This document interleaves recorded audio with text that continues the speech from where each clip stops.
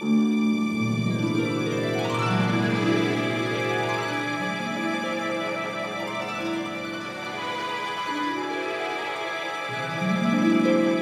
Leilani Farha in Ottawa, Canada, and I'm the advocate. I'm Fredrik Gertten in Malmö, Sweden, and I'm the filmmaker. And you're listening to our Pushback Talks. You are. What happens today? Today is a very different day. After 3 years of knowing Fredrik Gertten, I get to actually interview him. Something I've never done before. Oh my God. It's buckle up. Okay, I will try to. We're actually turning the mic around.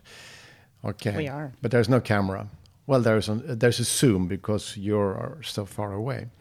But still, you're there. Okay. I'm here. I'm way over here. Go. What do you have in mind?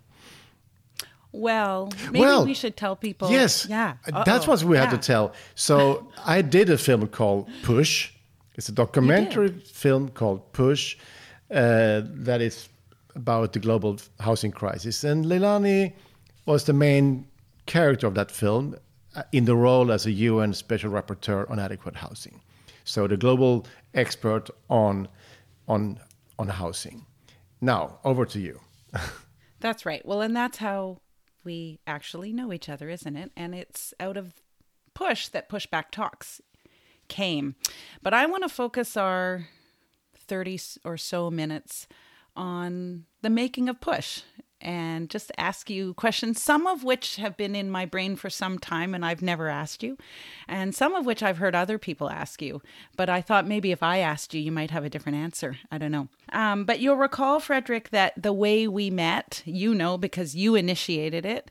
I think the story goes you were following me on Twitter for some time and eventually read an article where I was quoted, maybe? Yeah. Out in Vancouver. And then you decided that you were going to direct tweet me to see if we might have a conversation. So you did on November 28th, 2016. I still have that tweet. You reached out and you said, hey, I'm interested in making a film about housing. Can we have a Skype call? And I replied 45 minutes later to say, sure, let's have a Skype call. And eventually we did. But my question to you is, when you reached out on November 28th, what stage were you at with the film? Why did you reach out to me? What were you thinking? Like, was I going to be a researcher for you? Was I a connector? What were you thinking? That's a valid question. Oh, thanks. Yeah. My process is a little bit weird. I gather information, thoughts. I read a lot of articles. I follow a lot of people on Twitter, and I'm basically looking for sentences or stuff that makes me understand something. And then when I read this quote by you in this Vancouver newspaper, there was something you talked about, financialization of housing, that said, oh, wow, this is interesting. And of course, in a film, in a doc film, you need people who speak, and you need people who are out with some kind of project, they want to reach somewhere. So of course I was also looking for characters for the film. I don't know if I was looking for a main character when I was contacted you, but there was something intriguing about you. And it's also something very, very cool with the role of us being a UN Special Rapporteur. Yeah. So that was something. Yeah, for sure. Yeah. And unlike most people, you actually knew what a UN Special Rapporteur does, because my predecessor at the time, Raquel Rolnick, had been in one of your films. So you actually had some sense of the role. And to be honest, presumably not. Because when I filmed Raquel Rolnick for Bike versus Cars, she is an urbanist professor in Sao Paulo, Brazil. I know she was extremely busy. She had very little time for me, and the reason that she was busy was that she had this mission for the UN. But I didn't really know how it worked, to be honest. Okay. I knew that there was a system of special rapporteurs, but that was like some kind of vague knowledge, you know. I think I know a bit more now. Right. So after that tweet, if I recall, we had a couple of conversations, and through those Skype conversations, we landed. One thing that amazed me, actually, was that we had landed on the same person, Saskia Sassen. So you had independently, I think, maybe read her book or read articles in The Guardian she had written, or somehow you had become really interested in Saskia. And I, independently, and independent of you in the film, had become interested in Saskia because I was writing a report on financialization, and she's such a big thinker. And you had suggested that maybe we should meet in London and interview Saskia. So we arranged to do that. It worked well with my own schedule. I was heading to Geneva anyway. So at that point, we meet. You had actually almost finished the interview with Saskia by the time I showed up. But I'm interested to know what was that for you? And was it testing ground? What were you thinking might happen by me interviewing Saskia for the film? Yeah, I mean, you're right. I was interested in Saskia. I've been in contact with her already long before I was direct tweeting you the first time. So Saskia was much ahead in my research. But I've also the experience that these kind of super duper experts like Saskia are not really material for a main character of the film. So, and I was also interested to see if there was a way of filming with an expert talking to somebody, so create more of a film scene out of it. But the thing is that that's complicated because you might not ask my questions. So I would have to direct two people. So you were on your way from the airport. Saskia was on her way. She said, I'm going to Rome soon. I'm going to meet the Pope. So I started to shoot, and I basically made the full interview with Saskia before you arrived. But I put the camera in its position so it looked like she was talking to you, basically. So you, when you came, you sat down in front of her at the same position I was sitting, and then we get the feeling in the film that she actually talks to you, which is a lie. No. There's one scene where there's a couple of scenes where we are actually in conversation. When she asks me if I'm a lawyer, that's true, and if I deploy that I need to deploy the law. But one thing that's super interesting about what you said, from my perspective, is this nervousness that you might have that I won't ask the questions that you need asked and answered in order to make your film. And I have to say that was a tension within me for the entire filming, because I needed the work to feel like it was part of my work and part of my genuine journey and it was a genuine journey to learn more about financialization and its impact. But I did feel a tension, like, does this director, especially back then, I didn't know you at all, is he getting what he needs, what he wants? I remember feeling that in that Saskia interview. I was at a total loss. I'd never been part of a documentary film, obviously, not like that. And I had no clue what you wanted, what you didn't want. And it was actually, I mean, we met for the first time. We were in the same room for the first time ever at Saskia's home in London. And you came with Bruce Porter with a lot of bags and stuff straight from the airport. And so it was a kind of a special situation, which is like, that happens to be quite normal in my life, that we get into special situations. But you know what?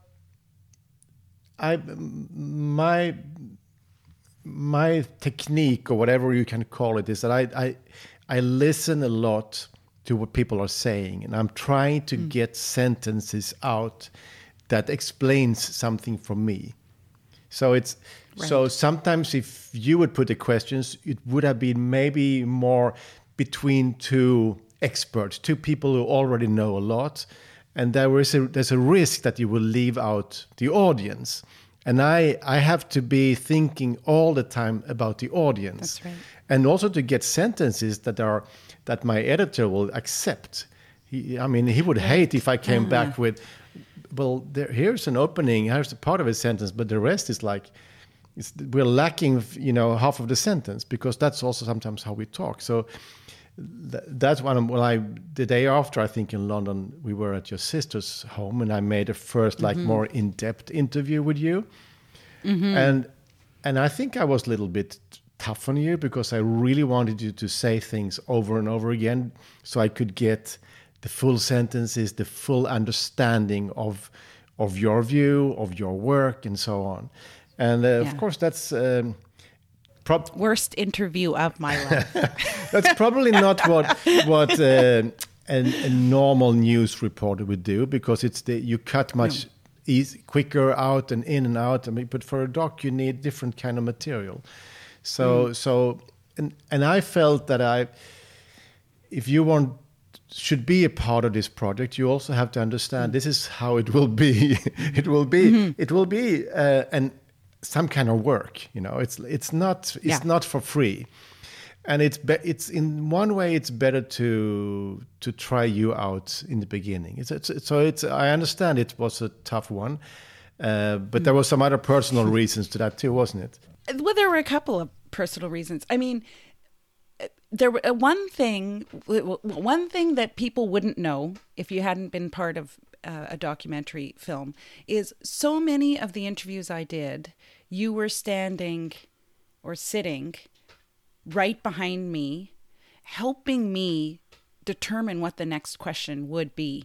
And that ended up being, for me, super helpful, because I could relax more and not doubt myself, because you were telling me, well, I want you to go, say this or ask this or whatever. So I knew you were getting what you needed. I mean, documentary filmmaker, you work on a shoestring budget, and I was super conscious the whole time of not wanting to waste any of your money and resources, because, they're scant. So, but with that first intense interview we did in my sister's home, there were personal reasons. I mean, it was really weird to be in my sister's space, and I have this picture of my mother on a mantle, and I'm looking up at her, and then you're sitting across from me. So, but there was also a moment where I realized, and this ended up being a big theme as we were filming, that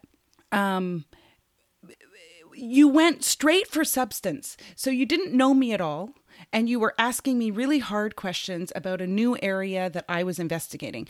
And I felt at first like, well, you can't divorce me, the person, from the substance of the work. And then I realized that that's actually kind of necessary to do, and something that I think as a woman advocate, I mix a lot of personal with my substance. And so you were forcing a bit of more of a divide that I actually ended up appreciating. And we can talk more about the impact of the film on my work later. But so it was a bit of a test, though, you're saying. Yeah, but it's also, it's in the film, it's like you're looking for functions, So right. I was looking for somebody who could be almost like my private detective in the film, who in some way is representing me in the film without really doing it, but in some way the quest that I was doing. And I mean, as I always say, I'm not an intellectual, I'm not an academic. I haven't read 100 books that I try to make a film out of. So I'm actually starting up with simple questions. And I thought we got into that, asking those questions together, which was kind of interesting. But I mean, to be the main character of the film requires a lot of. You have to donate a lot of your time. Yes, you do. If it's going to be good, I mean, a lot of super celebrity will say, okay, you will get 2 hours and that's it, and then you have to make the rest yourself. But what those guys don't understand is that it's impossible to do something real with that. Then that main character becomes really shallow and unpersonal. I mean, a main character of the film needs to be a human being where you can see different sides of her personality and feel that. So also even the ugly sides or the, or anxieties or whatever it can be. So, and I thought the cool thing with you was that you actually, you don't censor yourself. Of course, there was moments where when you were crying and you went off because you didn't want to have your tears on camera. Yeah. But on the other hand, for me, your tears in film wouldn't suit my main character anyway, because it's also a balance of things. Mm. Yeah. Yeah, and that goes to the dividing. For me, I was happy enough with that and wanting sometimes to preserve my own very deep. One thing people don't know about being an advocate is it is deeply personal. When I've been an advocate for all of my working life, so for 25 years, and it's deeply personal. It's not something I take lightly. And so I didn't want to, I think I gave about 90% of myself. I wanted to retain a little bit of that emotional connection to the work that wouldn't be part of some other project that was just about my experience.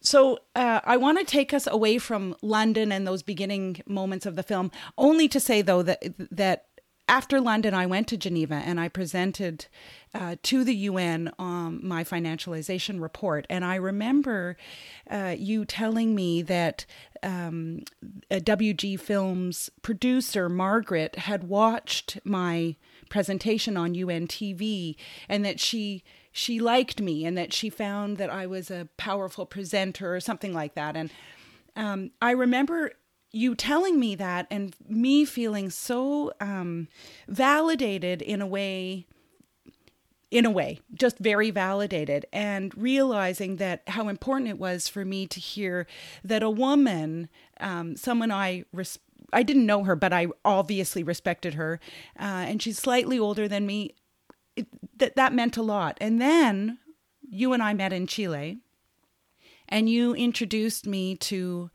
your team in Chile, who were women. So you had the director of photography, Janice da Silva from Brazil, and Alexandra Galvez. I guess she was line producing Janice in Davila. Chile.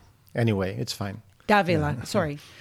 And so there I was in the company of these amazing women. Those two women in particular are incredibly amazing. I think even the sound person was a woman. And that continued for the rest of our filming, that you have a very strong women team behind you. And I'm just interested in that. Is that purposeful? Was that purposeful with Push? Is that true in your other films? What did that mean to you? I can give you a cynical answer if you want to. That's a short one. I want the real answer. The doc industry is a low-wage industry, so there's a lot of women in our industry. But I think that's maybe something very personal. When I was a kid, I was bullied, and I for many times I felt that I was hanging out more with girls. So I always felt quite close to girls, and then film is also like a very technical world in one way, and I have an experience of guys, the guys talk is sometimes tech talk, and I'm not technical at all. So I found out that women on technical positions are like, it's easier for me. They don't talk about the technical details. We could talk about content, but I mean, I worked with Janice already in Bike versus Cars, and I worked with Iris Ing in Toronto also for bikes, and I think for that film I actually wanted to have like a female gaze or female eye on things, because also bicycles can be told in a very boyish way, very sporty way, and I wanted to go away from that, because that film was Right. about bikes in cities, about people, about, you know, so, and then but also in the previous film, Big Boys Come Bananas, I also worked with a female cinematographer in Los Angeles and around the US. So I've been trying that, and I've found it's something that suits me well. I feel safe. So that's it's interesting. Yeah. cool. I felt safe too. That's exactly. But then, it. of I course, felt safe. in this case, even more, because now we really wanted to have you. Because after this London, I went back and sat down with my editor. We were editing the stuff we did in London, and we were watching you over and over again, and all of us said, yes, she has the potential to be the main character of this film, and that was like a strong feeling. So how do we protect her? How do we make her stay in the project? Because if we start to film with you and you suddenly leave, then we are hanging there with a lot of material and we can't really close the film. So it's like it's also a risk when you start up with someone. So I thought, okay, we should stay with the same cinematographers, and they should be women, and they should be close to you, because they have to be really close if we're going to make this also emotionally strong, you know, because in the structure of the film, as it's some kind of journey. We want the main character to be someone that we follow, but we present all the time new knowledge. That's what we do. We get to hear about Blackstone. We get to hear about the criminal money. We get to know about people who are being kicked out to the streets, you know. And we edit it in a way so all this stress and horrible facts lands on the main character's shoulders, your shoulders. So we need to be with you so we as an audience actually suffer with you when we get to hear all this bad news. Right. And that's what we also, I mean, if you look at the structure of the film, you can also see there is like the darkest moment of the main character. And from that darkest moment, we go up again. There is more hope. Can you identify the darkest moment? In the film? In the edit? No, I can't. You can't. Okay, so I mean, I can't. There is a moment where you are really small. Oh, yeah. Of course. How tall are you? Yeah, I'm 5'2". The ridiculous moment where I say, and you're trying to. You probably know the actual line. I don't know the actual line. You're trying to change the whole conversation. Change the world. Yeah. And I'm 5'2" from a nowhere town. Yeah. And just before that, we've been with Saviano in Milan, right. hearing about the criminal money, which is Very like dark. a really dark moment. And then we take you down. But then from that on, we go up, and that's Barcelona. You meet with Ada Colau. You know, there's a new project, the shift coming up, and you're fighting back. So that's like that kind of. So we're up from the beginning of the film. We try to break you down, so we can also take you up. Yeah, and that would only work if the main character is open and also gives us time. It's impossible to do with somebody who just delivers a 2-hour sit-down interview somewhere. Yeah, and it's also, I mean, that gets to another issue I wanted to talk to you about, because I think for me, Chile was a defining moment in my commitment to the film, actually, even though I was pretty excited and interested early on, but, Chile was pretty early on. But it was there when, one, I felt so comfortable with you and your team. I realized that in some ways, I think documentary film makers and the people involved are my people, actually, even though I'm a longtime advocate. One thing you probably don't know about me, but actually when I left high school and was going to university, I applied to a film program a program at the University of Toronto to learn how to make films. And I chickened out. I was accepted. I had a residence, everything. And in August, I was to start in September. I chickened out because it was so outside my family experience and my experience. Everyone was very academic. And so I didn't. I ended up studying literature. And I had always thought I would end up doing some kind of film and journalism together. So I found my people in working with you for sure. There's a joke going around, the critics of film and music. They're always the people who tried it but never made it. So you're probably then on that side too. You became an advocate. Yeah, I became an advocate, but not a critic of film. That's true. It's better. But in Chile, we had a really important conversation. And I think what I learned in Chile was if I was going to be part of the film, it was going to be about trust. I had to trust you. I had to trust your team. I had to trust the process. And I also had to recognize I have expertise, and my expertise is not in filmmaking. And you have expertise, and it is in filmmaking. And you're an award-winning filmmaker. And I had to just say, it's not for me to do anything with this film except appear and try to push my issue and make sure you understand what it is that I need from the film. But you remember the conversation we had in Chile about trust? Yeah, I remember our dear friend, the line producer in Chile, Alexandra Galvis. She was a little bit shocked because I was so blunt. But I basically told you about how it works. You can decide. I mean, we don't need any papers between us, no contracts, because you have as much power as I in this process. You can decide to leave, and I can't do anything about it. But I can also decide not to use you in the film. So it's like in that sense, a very open relation. It's like and it is true. I believe the only valid relation is a trust relation in filmmaking. And I think a lot of my work in all my films since the very beginning of my career is very much about building trust with the people we film. And then you need to show your ethics also in the editing. When you're out shooting, I think you can basically shoot everything, But in the editing, you have to be careful with your characters because you have a lot of power on your hands.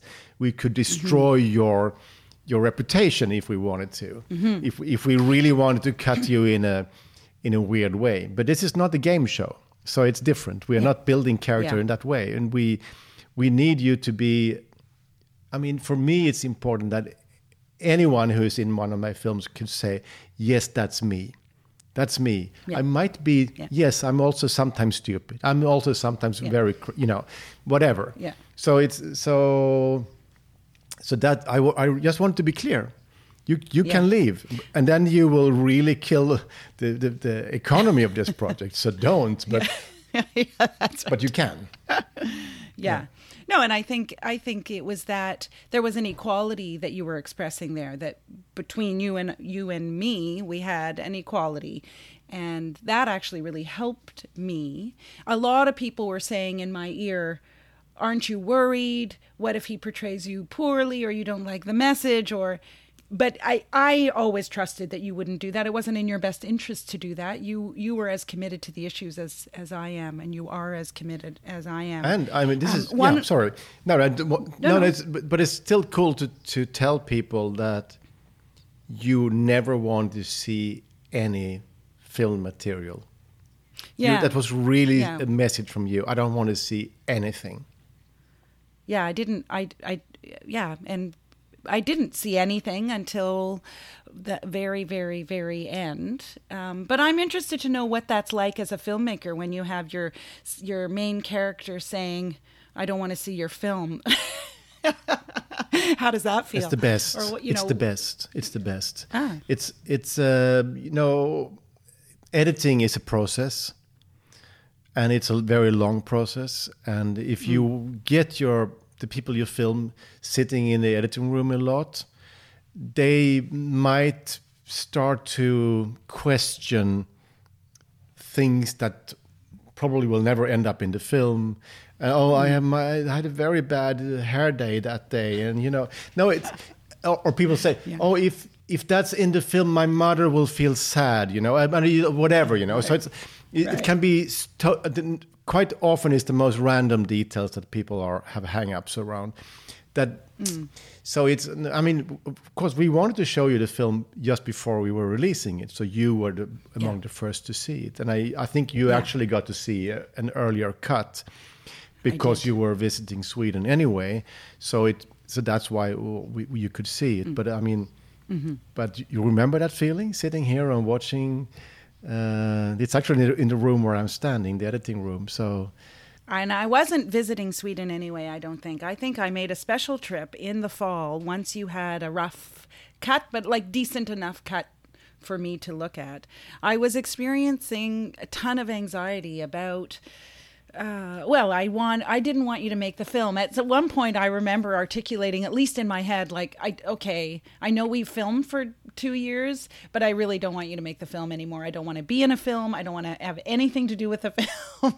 Then I realized it was just anxiety. I do remember sitting and watching it with you and Eric, the editor.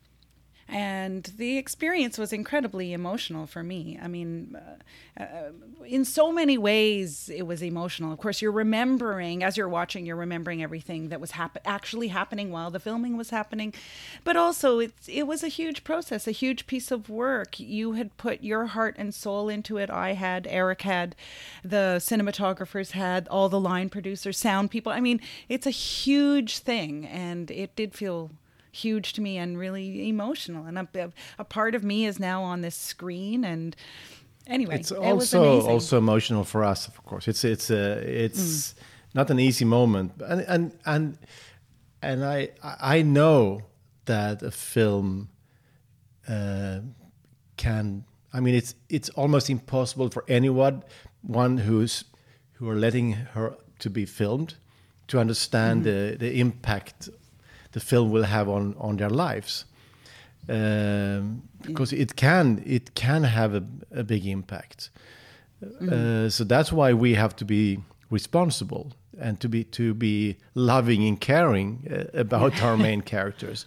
Even I would say, even if they're criminals or thugs or whatever. I mean, you still have to be honest and fair, I think. Yeah, well, I think you were both of those things in Push, for sure. I want to bring up one sort of controversial thing. It takes us in a slightly different direction, but after the screening of the film, in every post-screening panel that I've done with you and alone, someone will raise the scene that takes place in the United Nations. I am presenting my financialization report, and the camera is showing the UN officials who are supposed to be listening and caring about this major human rights issue that I'm bringing to their attention, but they are on their cell phones, looking around. One guy right at the end is scanning through photos of Rolex watches to see what he might buy next. And so people always ask me, the film has a cynicism about the UN. At the time I was a, UN rapporteur. And so sort of, how useful is the UN? And my sense isn't that the film is trying to say the UN is useless. Quite the opposite, actually. You have as your main character a UN official. But I'm interested to know what you were trying to say with that bit. And then larger. I think if the UN had commissioned me to make a film, some people believe that you commissioned me to make a film, you can be sure that scene wouldn't be included. Right. So, and that's the strength of independent filmmaking, that we are actually telling stories in our own way. And so we are not commissioned by anyone. Then we also can be a little bit more political incorrect, and we can even make jokes about something we respect. We respect the UN system, but it's true.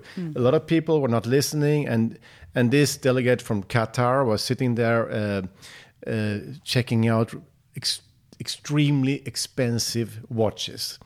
I thought that was an amazing story. But remember also, when you were preparing your financialization speech, Yes. you said, you were talking with Bruce Porter, how shall we do this so people listen? Because if they don't, they will just sit down and watch their iPhones and other stuff. So it was a reference to something you had said before. And of course, I told Janice, we were filming in New York, go for the cell phones. Of course, that was something I said, because I remember we had that line shot. It was actually in London we shot that. In London, when you were writing this speech. So, of course, that's something that gives some kind of continuity to the film. It's also fun, And some people laugh, some people get angry, whatever. I mean, but it's also giving our main character some resistance. Life is not too easy for her. And that's something we wanted to create, because then when you turn the tide with Julieta coming in and you start to build a shift, then we feel happy for you because you've had a tough ride. So that scene is a part of your tough ride. So it's also a narrative element, let's say. I to be honest, no one ever really asked me what I think of that scene, and I love it for the reasons that you said, but also that's my everyday experience. Those are representatives of governments, and they are not listening, and they're not doing their jobs well enough. Otherwise, we wouldn't have homelessness across the world, evictions and forced evictions everywhere, right? And this financialization. So I really love that moment because it's truth telling. They are in a privileged position and they're not doing their jobs. So for me, I actually quite like it, even though it is, of course, jarring because it paints the UN in a bad light. But maybe, as you say, the UN needs to be painted in its truth. There is truth to that. And I have been at many sessions where government officials are on their phones, etc. And it is what I'm pushing against, actually. It's exactly. But one thing about filming close to a character is that you, in one way, you speed up getting to know that person. You speed up a relation, maybe also a friendship, because it's a very intense relation. That also happens with the cinematographers and the editors. Definitely. And it's like you work so intensely. We work extremely long hours. Many of these hours you were on, we were working 12, 15 hours and then up really early in the morning again. It's all because we are so low budget, so we really need to bring home as much material as possible. And we need to get back with the right material, because when I went out to a place with you, I've been sitting here with Eric, my editor, talking about, so what do we need? So it's like I was really focused on getting the right material, and at the same time also open to see what happened, because sometimes something else happens. But if that happens, I have to recognize, is this for the film or is this not for the film? Because that's also about knowing your own project, which is also a process, to understand what works, what is interesting for this film. But I mean, so you said this tweet was 3.5 years ago, and now we're doing a podcast. What is the story behind that? I mean, it means that this like forced speeded up relation is actually now turned into be something very different. The film premiered in March last year, 2019, at a huge, beautiful theater in Copenhagen. Saskia Sassen was also there. We then had an amazing audience. Amazing audience. Yeah. We had also an amazing premiere in Toronto, at the Bloor, and then at the Lightbox. We've been to the biggest theater in Munich. We have been to so many we have met. I mean, we are at the Castro in San Francisco. This amazing, beautiful, huge cinema. We've been to so many places and met audiences everywhere. And of course, a lot of people think that you commissioned the film or we made a film together. Yes. And it's fine. It's fine. I don't expect people to understand our process. But now we're making this podcast. It's kind of... We are. So and I think we have that in common. We want to understand things. And we want to formulate what we see, which is not that easy. So we have been quite soon after our first meeting in London, after the Chile shoot, we started to send each other WhatsApps with articles and questions. So what is this? How do we understand this? And during this process, we tried to understand, so where is that all this money coming from, you know? And suddenly we said, oh shit, it's our own pension money. And I said, why don't you meet the Korean pension fund when you're on mission in Korea? Yeah. And then you did. They really refused to let us film. We got like 2 minutes. That's right. Which was like a bit frustrating.